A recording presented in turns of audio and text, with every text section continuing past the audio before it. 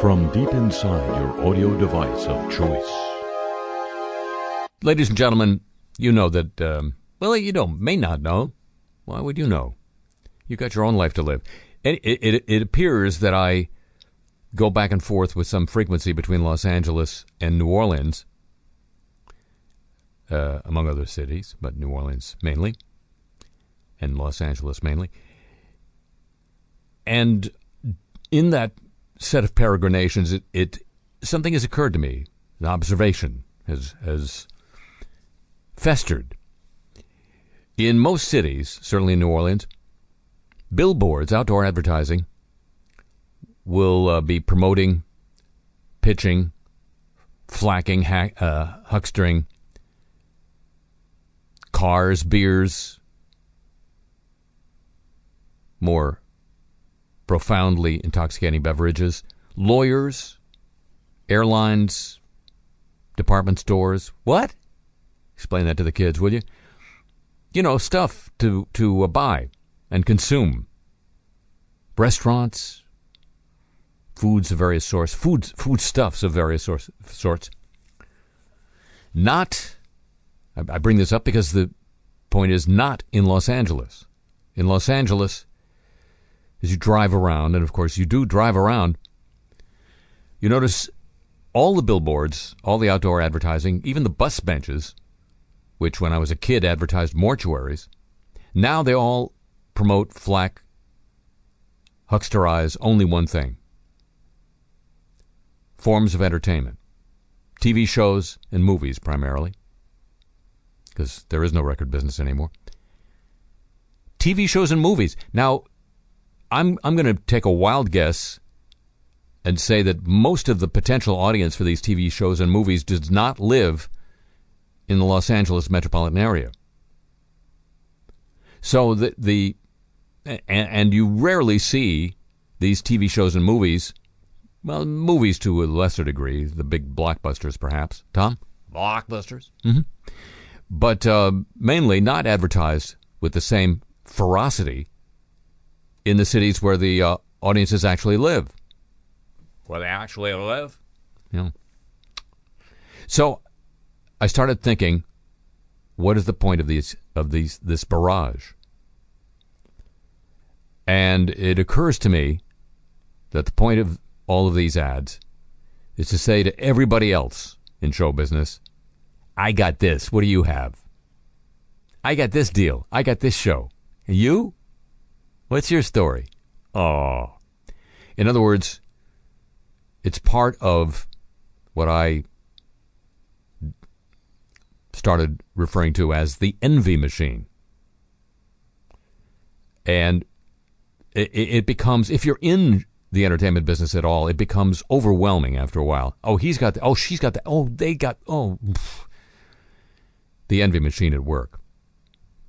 So that thought had occurred to me previously. This week, I happen to be in glamorous North Hollywood. Don't make the mistake of believing that. And I came upon an apartment building, a new apartment building, just opening up for business. And I was trying to puzzle out what the name of the building was.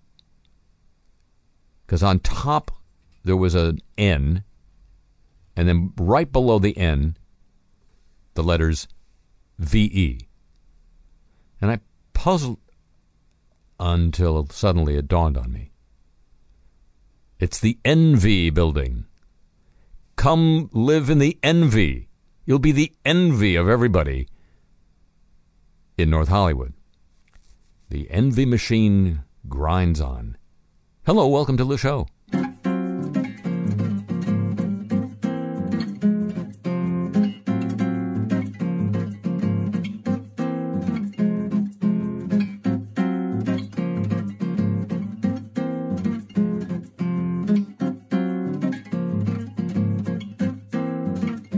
Carreguei na ilusão de novo e o tempero desandou.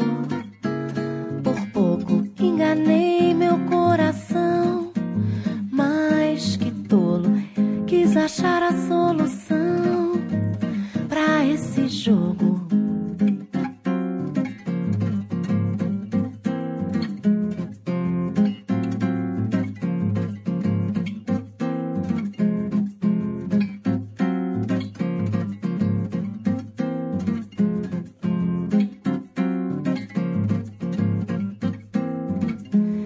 Aprendi a não brincar com fogo, também quero ser feliz. De todo se arrime, escapulir. Eu não morro, faço samba mesmo assim. Abro duro, não vou chorar a dor dos outros. Vim pra cantar meu samba todo. Não vou chorar a dor dos outros. Vim pra sambar meu samba todo. Laê, laê, ah, laê, laê, ah, laê, laê, laê, laê, laê. Aprendi a não brincar com fogo, também quero ser feliz. De todo se arrime, escapulir. Eu não morro, faço samba mesmo assim. Ah, no duro, não vou chorar a dor dos outros. Vim pra sambar meu samba todo. Não vou chorar a dor dos outros. Vim pra cantar. Laê, laê, ah, laê, laê, ah, laê, laê, laê, laê, laê.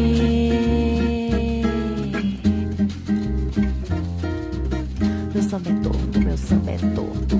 Meu samba é torto, meu samba é torto. Meu samba é torto. Meu samba é torto. From the home of the envy machine, from the home of the homeless, I'm Harry Shearer welcoming you to Santa Monica in this week's edition of the show. Hey, guess who is using a private email server to do government business? No, not her. President Trump. No, not President Trump. President Trump's voter fraud commission. According to ProPublica, earlier this month, a lawsuit and media reports revealed that the commissioners were using private emails to conduct public business. And Commission co-chair Chris Kobach confirmed this week most of them are continuing to do so because nobody minds. It never raises a fuss when that happens. Experts, quoted by ProPublica, and you know who those guys would be, experts say the Commission's email practices do not appear to comport with federal law. That's a nice way of putting it. Quote, the statute here is clear, says a lawyer and former director of litigation at the National Archives. Essentially, he said the commissioners have three options. They can use a government email address, they can use a private email address but copy every message to a government account, or they can use a private email address and forward each message to a government account within 20 days. Those are the requirements of the Presidential Records Act of 1978, which the Commission must comply with under its charter. I blame the charter. All written communications between or among its members involving Commission business are permanent records destined to be preserved at the National Archives, says this attorney. Without specific guidance, Commission members may not realize their email communications about Commission business constitute White House records, unquote. ProPublica reviewed dozens of emails to and from members of the Commission, as well as written directives on what to do, how to keep your records. Commissioners appear to have been given no instructions to use government email or copy or forward messages to a government account. Commissioner Matthew Dunlap, Secretary of State for Maine, confirmed he'd received no such instructions. That's news to me, he said. I would think it would be a little cleaner if I had a US.gov email account, unquote.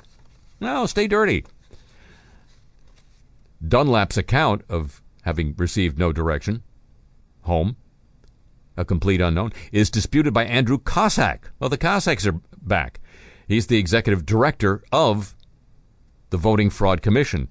Cossack said attorneys from the Government Services Administration provided training on the Presidential Records Act. I had to look up the initials.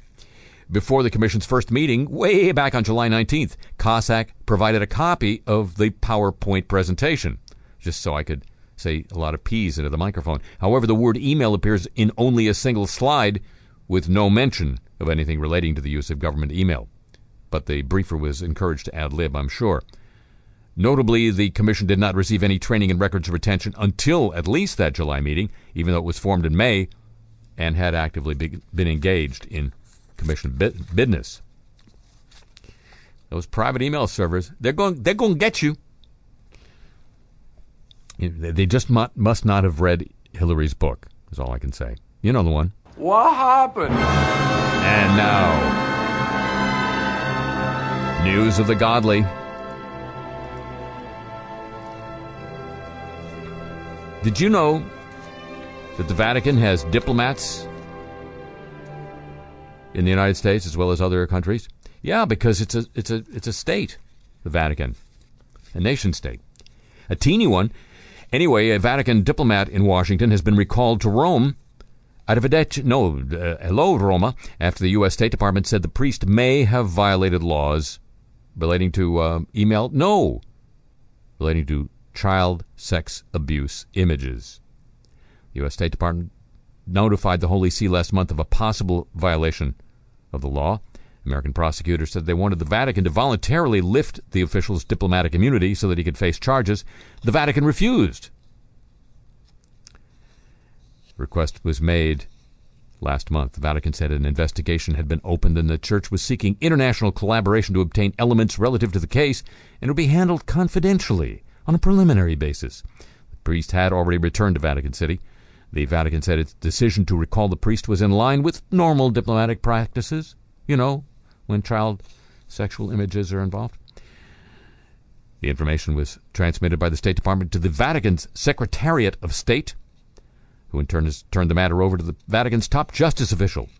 I wonder if the Vatican has a Secretary of Agriculture. Can we check that? The folks in the office, there is no office. The Associated Press, quoting an official familiar with the case, said the priest was a senior member of the Vatican embassy staff. He could not be prosecuted in the U.S. as a diplomat, though he could have been expelled. It's not the first time the Vatican has been forced to recall a diplomatic official. In 2013, it recalled the then ambassador to the Dominican Republic following allegations of that he sexually abused minors. He was defrocked but died before a trial against him began. He never faced a court in the Dominican Republic. Pope Francis has consistently said he has zero tolerance of child sexual abuse. The possession of child abuse images is considered a canonical crime in the Church. And Pope Benedict added it to the list of most grave delicts, according to the Catholic news agency. That means it is a crime that can lead to a priest being dismissed. Or just recalled to Rome, because it's so unpleasant in Rome. And Dateline Melbourne, Australia, a study that examines child sexual abuse worldwide in the Roman Catholic Church has found that the Australian Church has done less to safeguard children in its care than its counterparts in similar countries. There's a similar country to Australia. The diggers are laggers. The report was released this week by the Centre for Global Research at the Royal Melbourne Institute of Technology. It also found that the Church's requirement that priests be celibate was a major risk factor for abuse. It said the possibility of abuse in Catholic residential institutions, like your orphanages, should be getting more attention, especially in developing countries.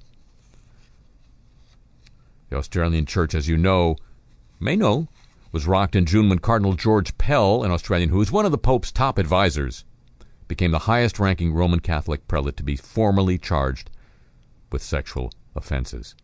The report's lead author says its findings point to an urgent need to rethink the priesthood in the 21st century. He said the Church should reconsider the celibacy requirement for priests. He, by the way, is a former priest. He and the report's co-author, both ordained priests who resigned in the 1970s. I guess to avoid the celibacy thing? I don't know. They don't say. News of the godly, ladies and gentlemen, a copyrighted feature of this broadcast. And now, news of attack! Our friends in Pakistan are doing interesting stuff. You saw the story this week, no doubt, about the teenage would-be lovers, both of whom were killed by their families. First the girl, and then a day later the young man.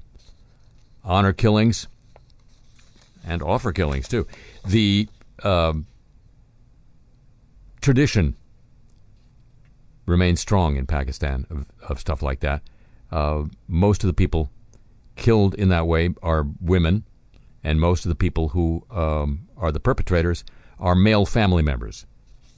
It's family values. But now there's this. A Christian man who has been sentenced to death on blasphemy charges by a court in eastern Pakistan after a close friend, give me one of those, accused him of sharing anti-Islamic material, according to the defendant's lawyer. Reuters reports this story. Blasphemy, as you know, is a criminal offense in Pakistan. Insults against the Prophet Muhammad are punishable by death. Most cases are filed against members of minority communities. Nadeem James was arrested July last year, accused by a friend of sharing material ridiculing the Prophet Muhammad on the WhatsApp messaging service. His lawyer said the client intended to appeal against the verdict. Yeah, I would think so. No, kill me now. There was widespread outrage across Pakistan last April after a student was beaten to death at his university following a debate in the dorm about religion. Police arrested over 20 students and some faculty members in connection with the killing. Since then, the parliament has considered adding safeguards to the blasphemy laws, a kind of a touchy move given the emotional nature of the issue. There have been at least 67 murders over unproven allegations of blasphemy in Pakistan since 1990. That's according to Reuters. And in 2011, a bodyguard assassinated the provincial governor of Punjab after he called for the blasphemy laws to be reformed. But don't worry, they have nuclear weapons, our friends in Pakistan. And now, you may remember formaldehyde. It raised its pretty little head as the outgassing of the trailers sent to New Orleans after the flood gave people a heady dose of formaldehyde. They're not the only ones. Researchers from the nonprofit research institution Silent Spring have found dozens of harmful chemicals in newly renovated, certified as LEED, that means green, low-income public housing buildings in Boston. While some of these chemicals came from outside products brought in by the residents, like cleaning supplies, beauty products, and even furniture, many others came from the building itself. We often slap this word green in front of things and assume that means something, says the lead author on the paper. It was renovated according to green standards, and if you could see me, I'm putting green in quotes. The researchers there aren't alone in calling attention to the harmful chemicals in building materials. The U.S. Green Building Council has come under fire from researchers for presenting a false assurance of health and safety in its LEED certified buildings. In 2013, this researcher, Robin Dobson, and her team took air quality samples at a low-income housing development in Boston, public housing that was being renovated to achieve the LEED certification. Perfect test for the apartment's air quality before anyone moved in and then after residents occupied the space. The comparison was crucial, distinguishing which chemicals came from the people who moved in and which came from the building. They tested for almost 100 different chemicals, including your phthalates. That's found in nail polish remover, flame retardants, pesticides, and formaldehyde. Ultimately, the researchers found harmful flame retardants, including a carcinogen that can cause lower fertility in men, that appeared to come from building materials. Another flame retardant found in their tests had been banned in 2005, was likely used in an old piece of furniture that a resident brought in. That's how pervasive harmful chemicals can be once they're used. The most troublesome finding in all 37 tests they did, the researchers found our old friend formaldehyde coming from the building and from the residents, and it exceeded safe levels determined by the EPA. I blame the EPA. Formaldehyde is used in a wide range of products and building materials. It's been shown to cause cancer in lab animals. High exposure might also cause cancer in humans. You want to let's take a chance. What the hell? Dodson argues the study is proof the building industry needs to dramatically shift how it thinks about health as an element of sustainability. Why not be more comprehensive in your thinking? It's not just about energy efficiencies. Are we improving health? She asks. Studies show low-income people and minorities suffer more from diseases linked to low air quality than do their affluent neighbors. According to another author of the paper and an assistant professor of environmental health and exposure disparities at Harvard School of Public Health, this means these groups of people are more likely to suffer from diseases tied to contaminants in their environment, like asthma. When there are toxic chemicals floating around inside public housing, it perpetuates the disproportionate impact on these populations. Dobson says she was surprised to find traces of chemicals used in sunscreens and nail polish, potentially used in the building's floor finishes. That's not necessarily dangerous to humans, unless you polish your nails with the floor, but the finding indicates just how little information there is about what goes into our building materials. So it's not just the crappy finishes on the public housing buildings, on the outside of the public housing buildings in Britain. It's the crap on the insides on the public housing buildings in the United States. See a trend? I don't.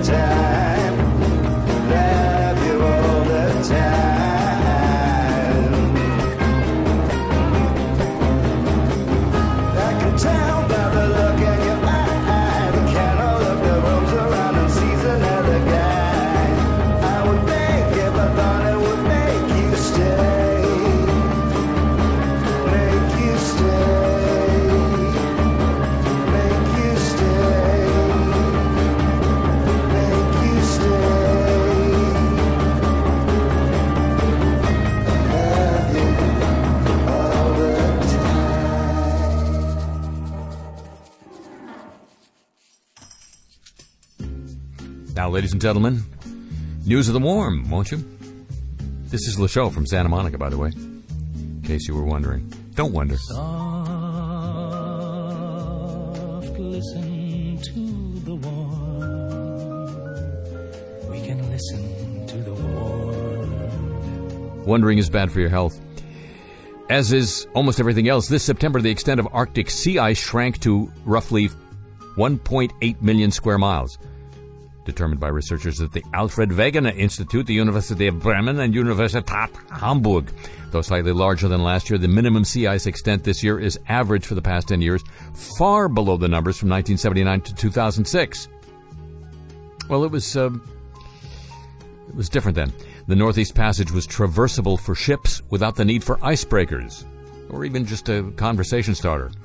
The sea ice in the Arctic is considered a critical element in climate processes and valuable early warning system for global warming. Accordingly, which doesn't exist, of course. The September minimum extent is an important indicator of climate change. Despite an especially warm winter, the current extent of sea ice does not represent a new record low, because summer was cool.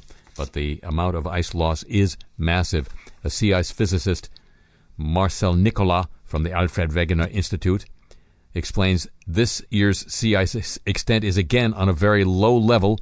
The observed September value of the last 11 years has consistently been lower than in any previous year. This winter, the Arctic remained unusually warm. The sea ice coverage in March was lower than in any March before. I blame March. Thanks to the relatively cold summer, the sea ice managed to bounce back, but this year's September minimum is by no means a good sign. From Universitat Hamburg, though the amount of sea ice is, of course, subject to natural fluctuations, the long-term decline, he says, is obvious. The summertime minimums in the 70s and 80s were roughly 2.7 million square miles compared to the 1.8 million now. Do the math. Hey, do the math. Climate scientists have worked for years to calculate how a warmer atmosphere might impact human life on Earth. Now scientists at Scripps Institution of Oceanography down at UC San Diego have published new calculations that find a small potential for global warming of such significance, it could wipe out life on Earth. So maybe get the term life insurance. The paper published this week says there is a 1 in 20 chance of catastrophic change by 2050. That would mean most people would have problems adapting to the change in climate. There's a smaller chance of an existential change, meaning bye-bye humanity. Cue the bonobos, please. When we say 5% probability high-impact event, people may dismiss it as small, but it is equivalent to a 1 in 20 chance the plane you're about to board, will crash, says the lead study author, a distinguished professor of climate and atmospheric sciences at Scripps. Virabhadran Ramanathan is his name. We would never get on that plane with a 1 in 20 chance of it coming down, he says, but we're willing to send our children and grandchildren on that plane. Make sure they get snacks. News of the Warm, a copyrighted feature of this broadcast. And now, the apologies of the week. We're so sorry. This transferred over from the News of the Godly file. Archbishop of the Archdiocese of Santa Fe, New Mexico, John C. Wester, this week published the names of 74 clergy who've been credibly accused of sexually abusing children, together with an apology to survivors, quote, for the pain and suffering you have endured. Who knew they had an archdiocese in Santa Fe? The disclosure marks the first time that archdiocese has provided a list of accused priests, deacons, and religious brothers. Hey, brothers! Since the clergy sexual abuse crisis burst into public view in the early 1990s. Wester called the move a critical step in the Archdiocese's attempt to improve transparency and promote healing. It is my deepest hope that our publication of this list will serve as an important step in healing for survivors, their families, and our church and communities, he wrote. PewDiePie. It's a YouTube star, don't you know? Those words still sound unfamiliar in the mouth, don't they? Maybe not to you. Anyway, he apologized this week for using a racial slur during a live video stream broadcast on his YouTube channel. In the video, the YouTube star, whose real name is Felix Kjellberg, said he's really sorry for offending, hurting, or disappointing anyone with his use of the N-word, claiming it happened in the heat of the moment. Maybe you want to chill those moments a little bit, Felix. Just cool them down. I said the worst word I could possibly think of, and it just sort of slipped out, he said. I'm not going to make excuses to why I did it, because there are no excuses for it. Unquote. What does he do on his video thing? Well, he plays video games. That's right, you watch him play video games. That's a YouTube star. He played a Battle Royale-style shooting game during the stream. He's heard using the N-word, then appears to quickly correct himself. I don't mean that in a bad way, he says. Later on in the stream, he noted that I sometimes forget that I'm live streaming. Yeah, I just think I'm standing here playing video games as a 28-year-old grown-up because, Although the original video was pulled from his channel, clips have popped up on Twitter. This is not the first time he's found himself in trouble. His channel, by the way, features more than 57 million subscribers, people watching him playing video games. In January, he hosted a video featuring two men holding up a sign reading, "Death to all Jews." The men worked for the group Funny Guys, where users can pay money to have them hold up signs and dance. In February, following a Wall Street Journal report detailing 9 videos depicting anti-Semitic jokes and Nazi imagery, Disney cut ties with PewDiePie. And YouTube confirmed it would cancel the second season of his reality show, Scare PewDiePie, and remove his channel from the premium advertising program. You can't watch premium ads now if you're watching PewDiePie. Instagram has apologized for taking down a photo of a boy with a facial disfigurement after another user reported it to the app's content moderation team. 12-year-old Harry Beswick was born with Goldenhar syndrome, which means he has no left eye socket, nostril, or left ear. His mother runs a parenting blog and Instagram account where she posts about parenting Harry and his twin brother Oliver. She posted a photo of Instagram in which Harry was not wearing his prosthetic eye. Another Instagram user reported the image, and when Instagram's content moderation team reviewed it, they decided it breached community guidelines. She complained about the decision on social media with a tweet that was shared thousands of times. "I'm beyond disgusted," she says. Instagram need to rectify this discrimination. Instagram's community guidelines ban photos deemed inappropriate for a diverse audience, including those that depict nudity, celebrate organized crime or terrorism, or glorify self-injury.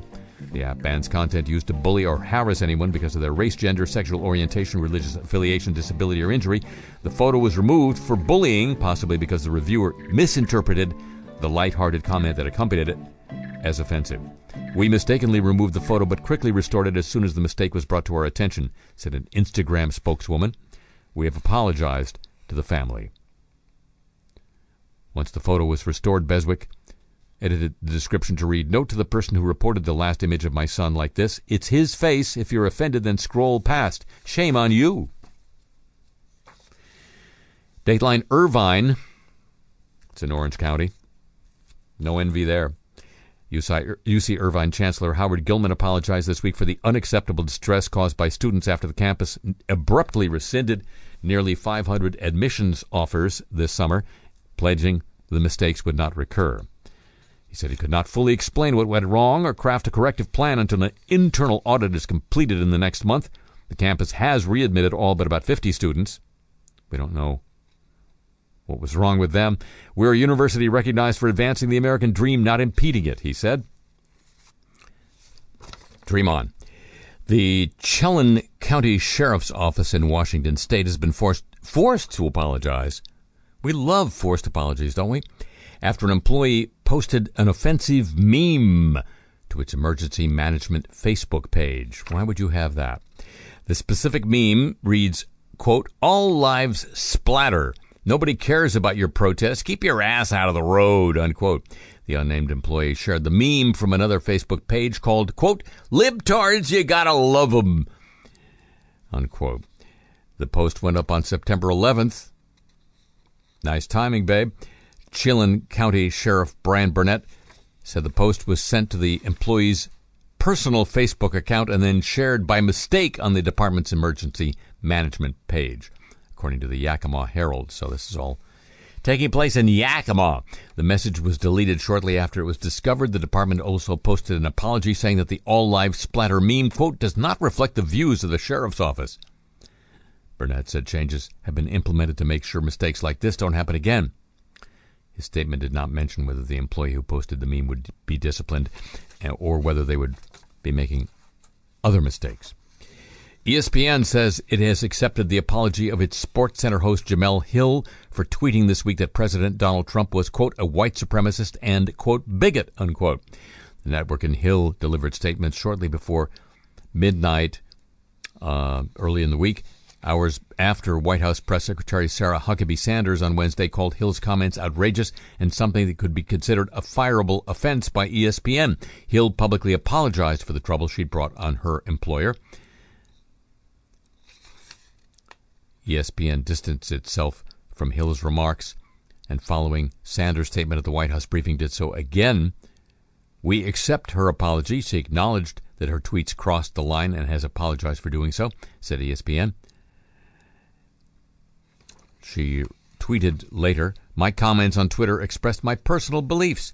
My regret is that my comments in the public way I made them painted ESPN in an unfair light," unquote. Owned by Disney. Hard to do that.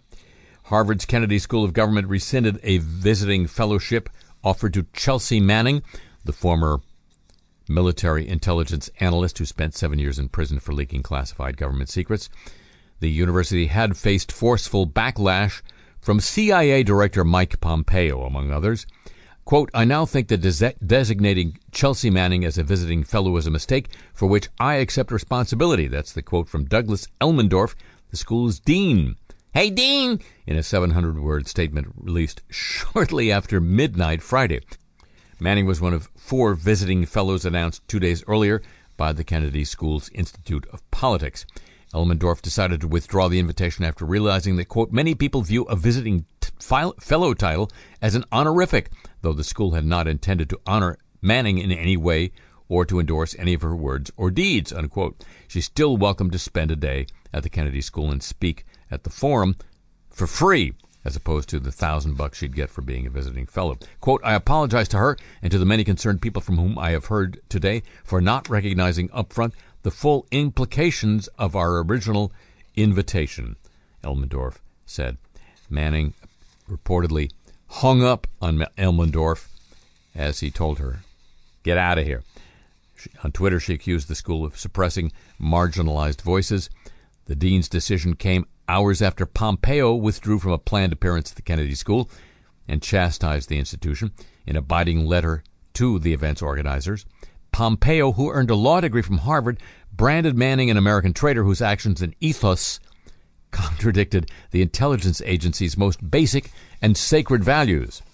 The San Diego desk suggests inviting Mitchell and Jessen to the Harvard School to espouse the CIA's sacred values.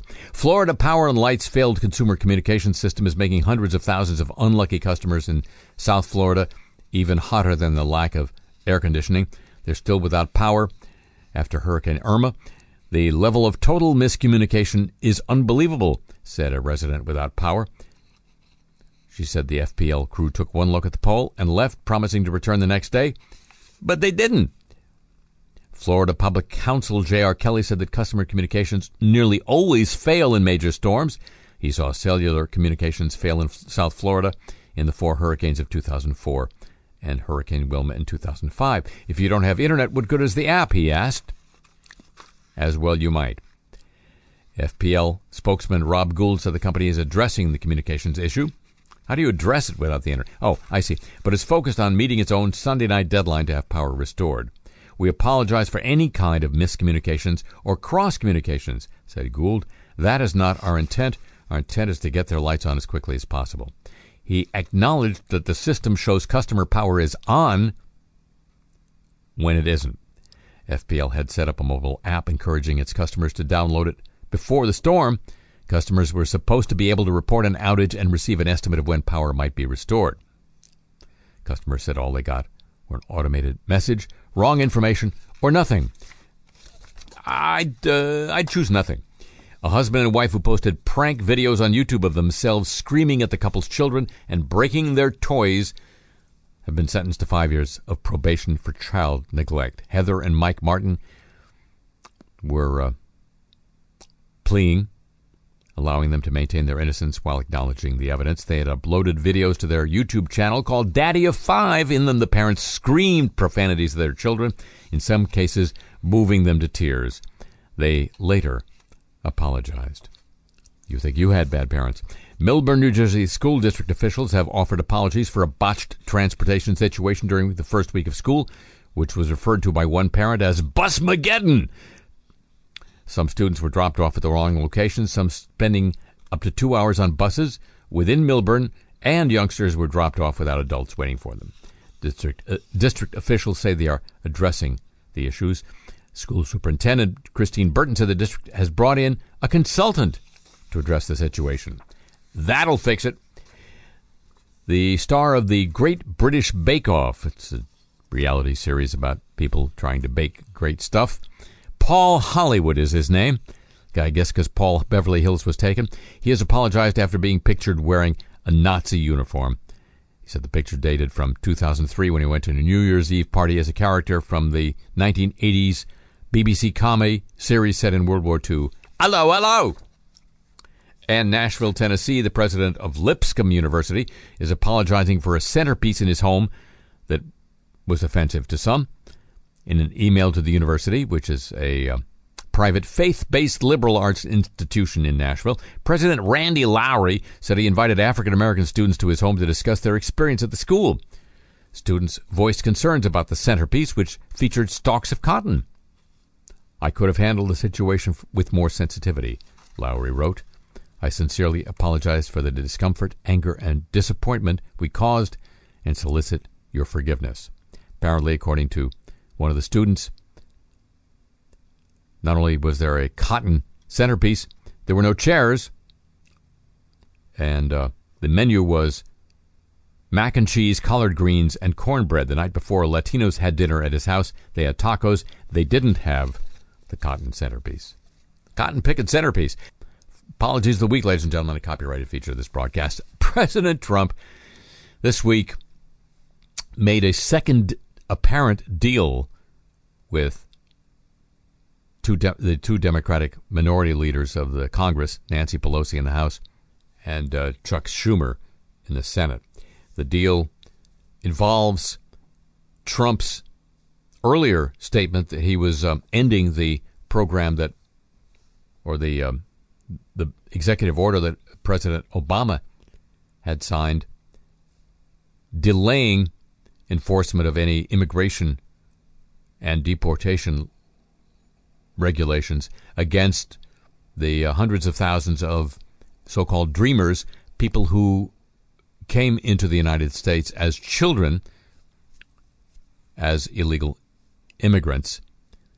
The agreement, unlike the previous agreement with Chuck and Nancy, as Trump calls them, which was reached at a meeting with leaders of both parties, this one was achieved at a dinner Wednesday night over Chinese food at the White House with only Schumer and Pelosi.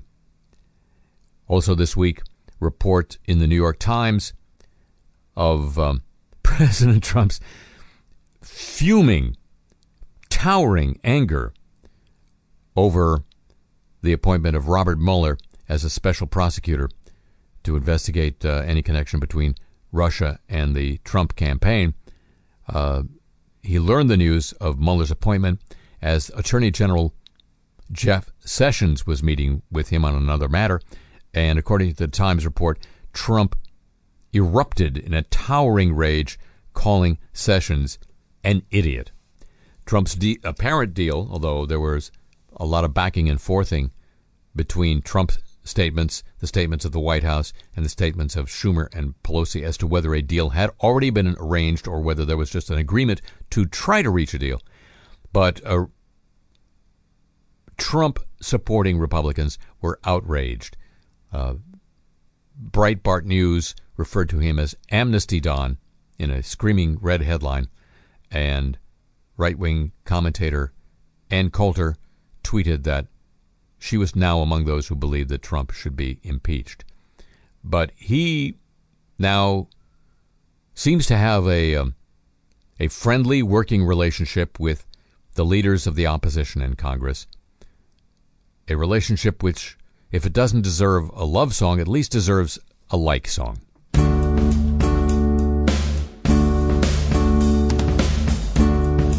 West Wing dinner, stir-fried duck, Chuck and Nancy, Nancy and Chuck. We talk turkey, got DACA unstuck, then some chocolate pie, Nancy and Chuck, so-called allies, mired in muck, got a deal from Nancy and Chuck, from Spicer and Priebus. Loyalty I never felt. All that I'm trying to do is play the hand that I dealt. Sessions an idiot. McConnell's a bore. Murdoch and I can't call anymore. Banner's a loose cannon. He calls me a cuck. Don't hear any of that talk from Nancy and Chuck. Chuck and Nancy know them by name. If it don't work out, I've got two more people to blame.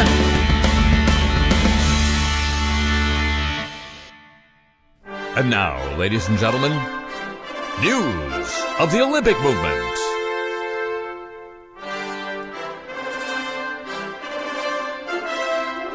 Produced by Jim Ebersol Jr.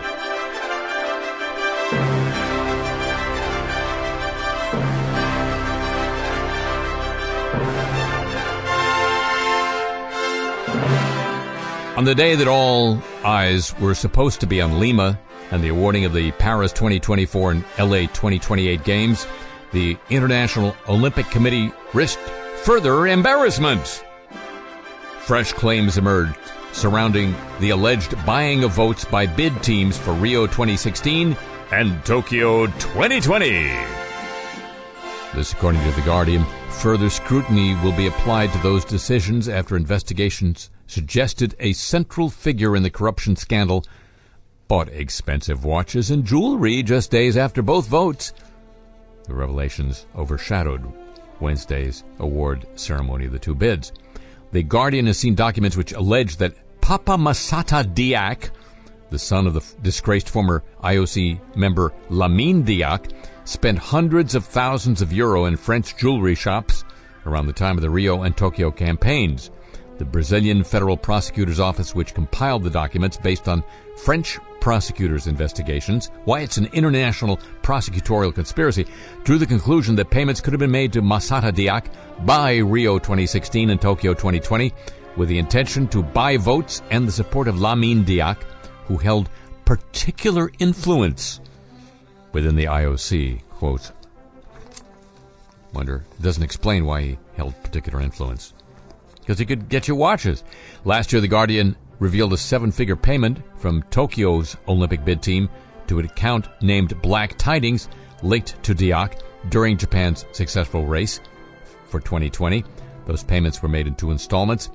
The documents based on the French investigations allege that shortly after the second payment, Black Tidings transferred 85,000 euro to a company in Paris in order to pay for the purchases of luxury goods and jewelry made in its shop. Purchases by Masata Diak. The Black Tidings allegations were part of a parliamentary inquiry in Japan. The country's prime minister has promised to cooperate with the French prosecutors who are leading the investigation into possible vote buying.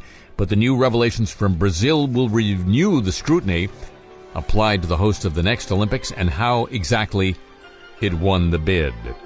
Diak has not responded to the latest claims.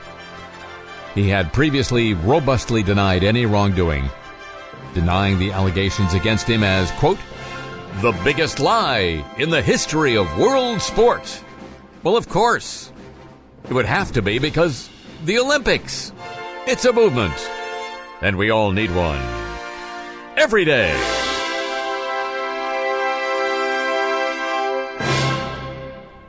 Now, ladies and gentlemen, news of our friend the atom. Clean, safe, too cheap to meet. Safe, cheap, too cheap to meet. Cheap, safe, too safe to meet. Safe, too safe to meet.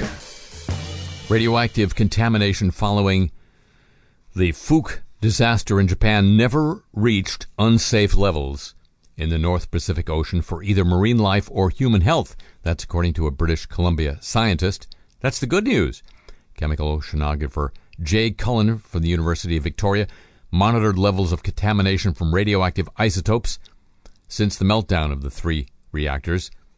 We're confident in saying that the levels we see now in our part of the Pacific from Fukushima are below those levels that represent significant health risk either to the Pacific Ocean or to human beings in Canada or the west coast of North America, said Cullen.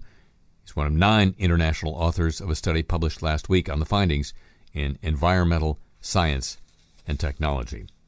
For at least 2 years before a South Carolina nuclear power construction project was abandoned, its owners had a report that they intended to keep secret. The report showed the reactors couldn't be completed as planned. That was revealed by an attorney for a state legislative panel that's investigating the mess. The report is very, very troubling, said Scott Elliott. That's two verys, one troubling, hired by the House for the hearings. That report was designed to never see the light of day, he says. State-owned Santee Cooper and South Carolina Electric and Gas hired Bechtel in 2015 to assess construction on 2 new reactors at V.C. Summer Nuclear Station.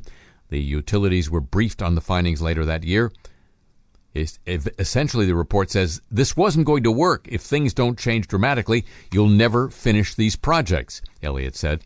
Its findings included a lack of proper oversight by the majority owner, South Carolina Electricity and Gas. They should have disclosed the report's existence as they successfully sought approval over the last 2 years to spend more on the project. Instead, executives told state regulators they were confident in the completion dates, said Elliott. Legislators accused SCE&G executives of intentionally hiding the report from regulators and lawmakers, withholding information that could have resulted in no votes. The CEO of the utility's parent company, SCANA, not SCAMA, told legislators the report was confidential because it was intended to be used in a potential lawsuit against the site's main contractor, Westinghouse, which had filed for bankruptcy. Quote, "It wasn't secret," he said. "It was confidential," unquote. Elliott said the Bechtel report puts into question every decision made by the utilities over at least the past 2 years. Customers have already paid more than $2 billion on interest costs through a series of rate hikes since 2009. The project, which is not going to be completed, accounts for 18% of customers' electric bills. The CEO of the utility blamed the failure on Westinghouse's bankruptcy and said no one deserved to be fired. Maybe jail, or maybe paid a huge bonus.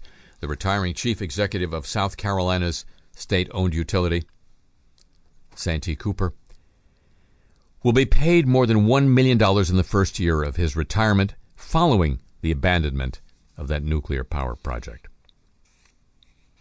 He'll receive nearly $800,000 annually for the next 2 decades, then $345,000 yearly for the rest of his life. The western German city of Aachen, Gesundheit, has started issuing free iodine tablets to some 500,000 residents and people living nearby because an aging Belgian nuclear plant is seen as a risk. Iodine can reduce the risk of thyroid cancer after a release of radiation. Clean, cheap, too expensive to meter. Our friend the atom.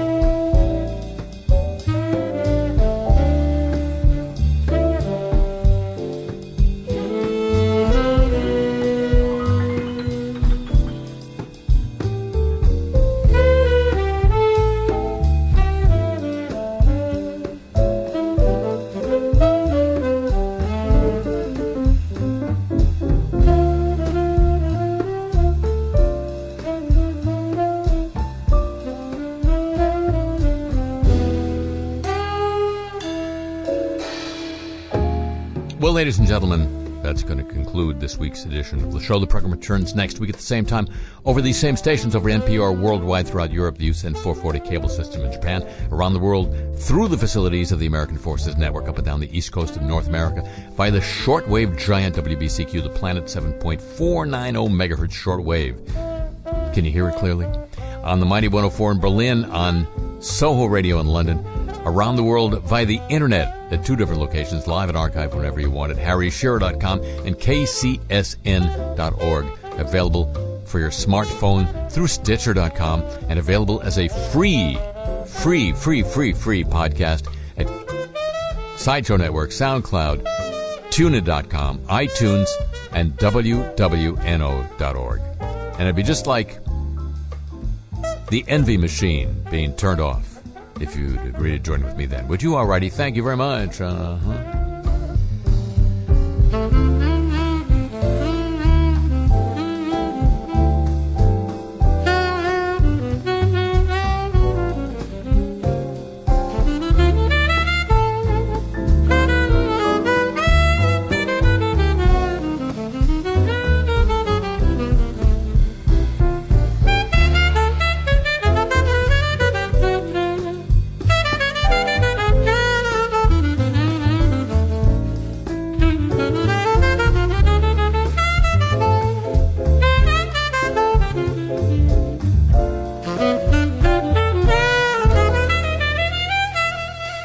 Tip of the list show chapeau to the San Diego, Pittsburgh, Chicago in Exile, and Hawaii desks.